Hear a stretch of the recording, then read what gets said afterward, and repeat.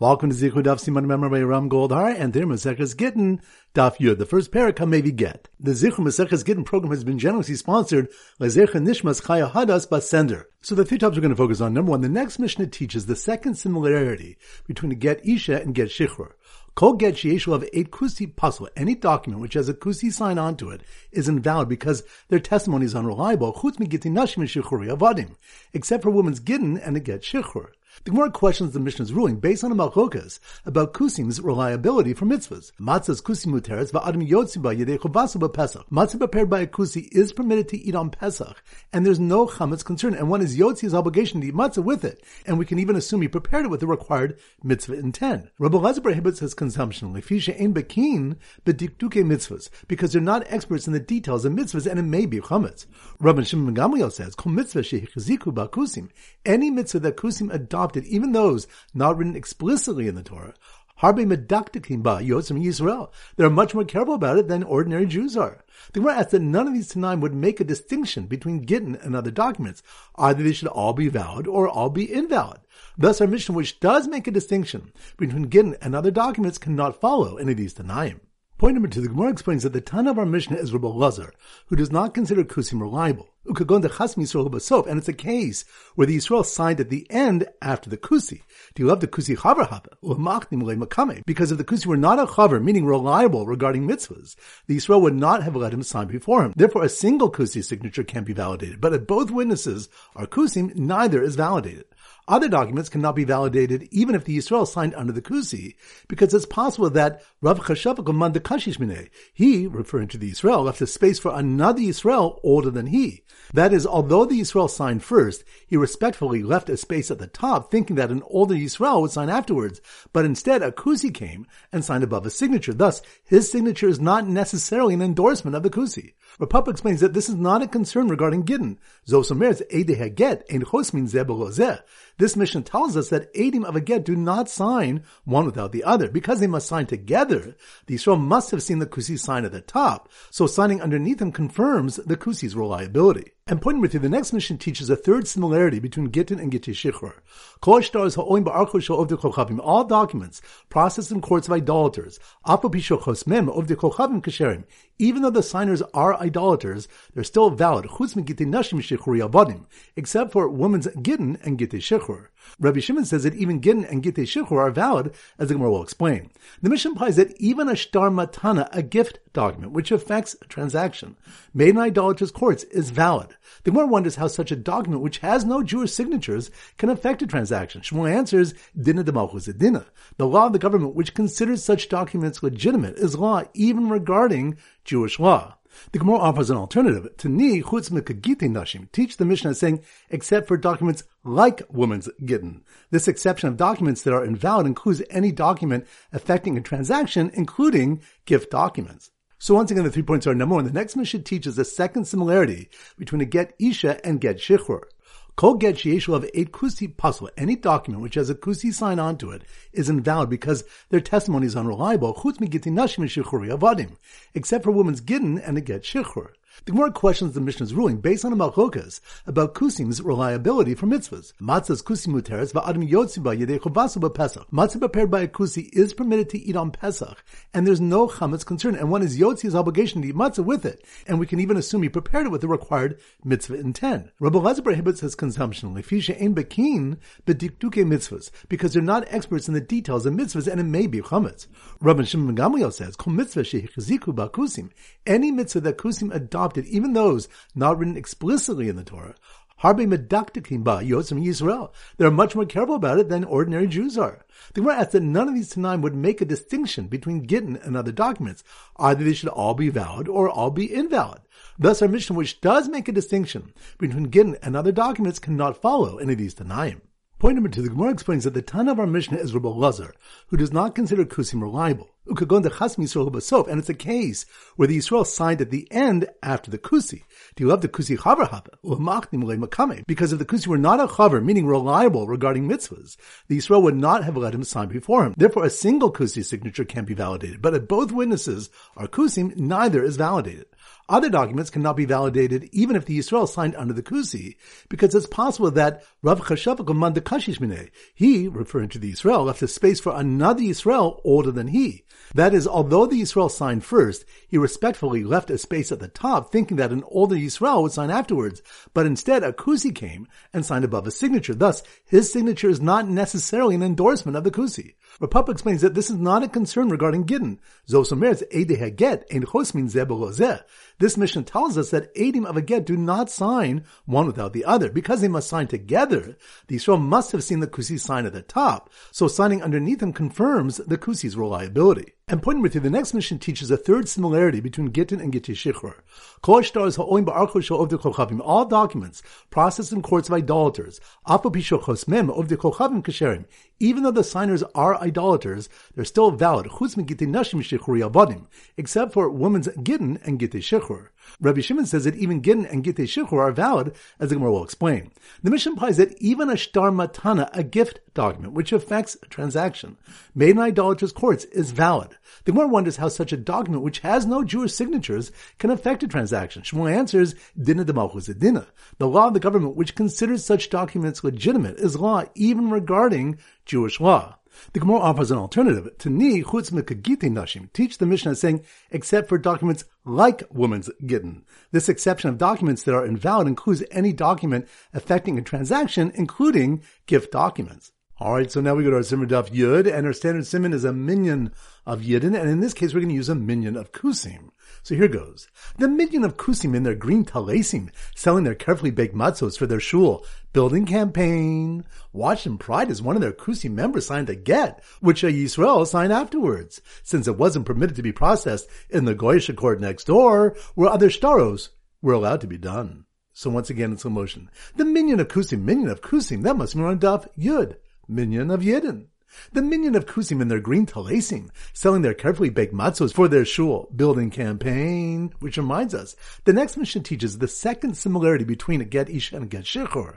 Any get which has a Kusi signed onto it is invalid because their testimony is unreliable, chutz megitei nashim shichuri avadim, except for women's gittin and gittei shichur.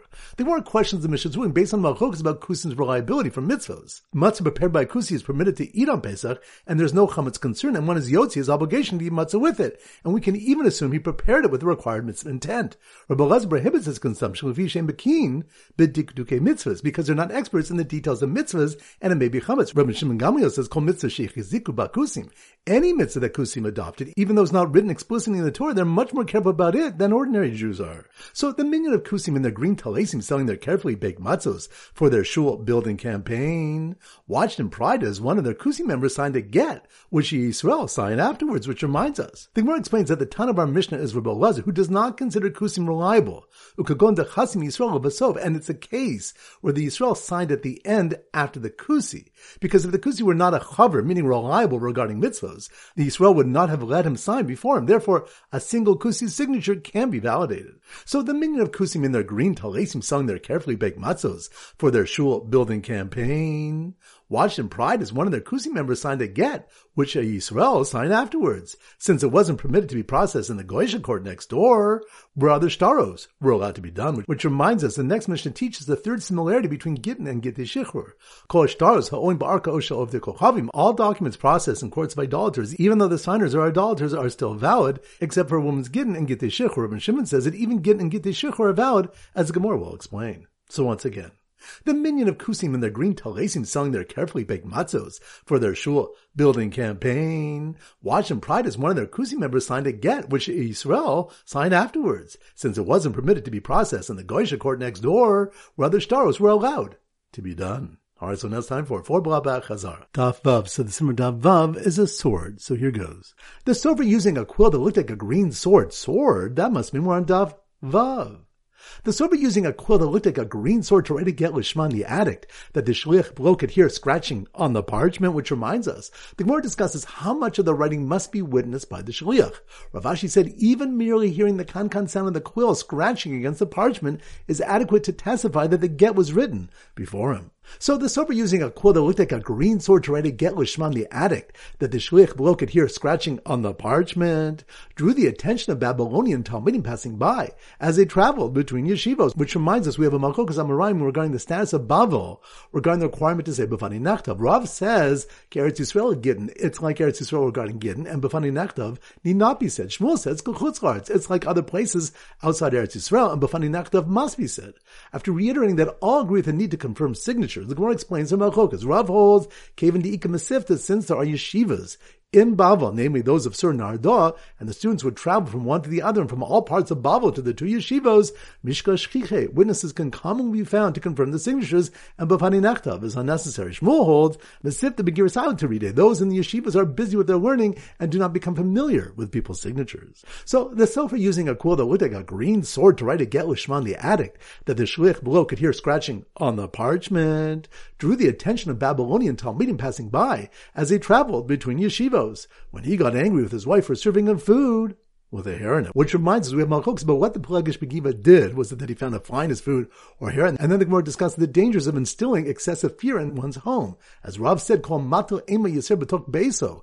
Anyone who instills excessive fear in his home, sofu bali de shalosh averos, eventually comes to violate 3 transgressions. Dav Zayin, so the Simmer Dav Zayin is a kli zayin, a weapon, and we use a gun. So here goes. The armed guards with green guns, that must be more on Dav Zayin, Kli Zayin, guns. The armed guards with green guns staying outside the wedding hall, preventing people entering with instruments and wedding crowns, which reminds us, the Gemara brings sources of how we know that music at parties and wedding crowns worn by chassanim are prohibited. So the armed guards with green guns standing outside the wedding hall, preventing people entering with instruments and wedding crowns, led an ani come in who had just given tzedakah, which reminds us Rav Avir darshan the pasuk to teach if someone sees his means of support are precise, he should still perform tzedakah from them. And certainly if they're plentiful. And we also learn afil ani misparnes minat tzedakah yatzed tzedakah. Even a poor person supported by tzedakah should perform tzedakah, and if he does so, shuv ein marno simani aniyas. Heaven no longer shows him signs of poverty. So, the armed guards with green guns standing outside the wedding hall, preventing people entering with instruments and wedding crowns, let an ani come in who had just given tzedakah, but weren't sure what to do with the shliach off in the distance bringing a get that was written in a boat. Which reminds us, we have a malchokas whether bringing a get written in a boat is like one who brings one in Eretz Yisrael and does not need to say b'fani nachtav or not. Dav Ches, so the Simmer Dav Ches is challah. So here goes. The baker on the boat in the Mediterranean Sea baking green challah's baker. That must be more on Dav Ches. The baker on the boat in the Mediterranean Sea baking green challahs as Gittin were being written, which reminds us, Rav Nachum Bar Yitzchak offered another explanation for the opposing prices about a get brought in a boat. The argument doesn't concern the rivers of Eretz Yisrael, which would not require b'fani nachtav, but the Yamagadol, the Mediterranean Sea, and a malchokas is brought regarding which islands in the Mediterranean Sea are considered part of Eretz Yisrael. So the baker on the boat in the Mediterranean Sea baking green challahs, as Gittin were being written, got a call from a friend who ordered challahs to celebrate his purchase of a field in Syria, where the shtar was written by a goy on Shabbos, which reminds us, a brisa teaches that Syria, areas of Syria conquered by David HaMelech, has some halachos of Eretz Yisrael, including one who acquires a field in Syria is like one who acquires in the provinces of Yerushalayim. Rav Sheshes explains a practical application, that the document of sale may be written by a goy even on Shabbos if the seller, a Gentile, is departing on Shabbos. Even though Amir La'akum, telling an idolater to do malacha on Shabbos, is normally a shvus, a rabbinic prohibition, Mishum Yishuv Eretz Yisrael will gazu rabban. Because in the midst of settling Eretz Yisrael, the rabbis did not apply the decree to this case. So the baker on the boat in the Mediterranean Sea baking green challahs, as Gittin were being written, got a call from a friend who ordered challahs to celebrate his purchase of a field in Syria, where the shtar was written by a goy on Shabbos, and to cheer up his Eved who didn't acquire his master's possessions when he acquired himself. Which reminds us, the brisa teaches that an Eved who brings his get shichrur, his emancipation document, which states, Atzmacha v'nechasai k'nuin lach, yourself and my possessions are hereby acquired to you, and he says, b'fani nechtav as required, Atzmo kana nechasim ul kana. He acquires himself and goes free, but does not acquire the possessions. His testimony is not accepted regarding the monetary aspect of the document, which requires 2 witnesses. The Gemara asks about a document which states, Kol nechasai k'nuin lach, All my possessions are acquired to you, which includes himself as one of the master's possessions. Daf Tes, so the simmer Daf Tes is a teapot. So here goes. When the Eved dropped a green teapot, that must mean we're on Daf Tes, teapot.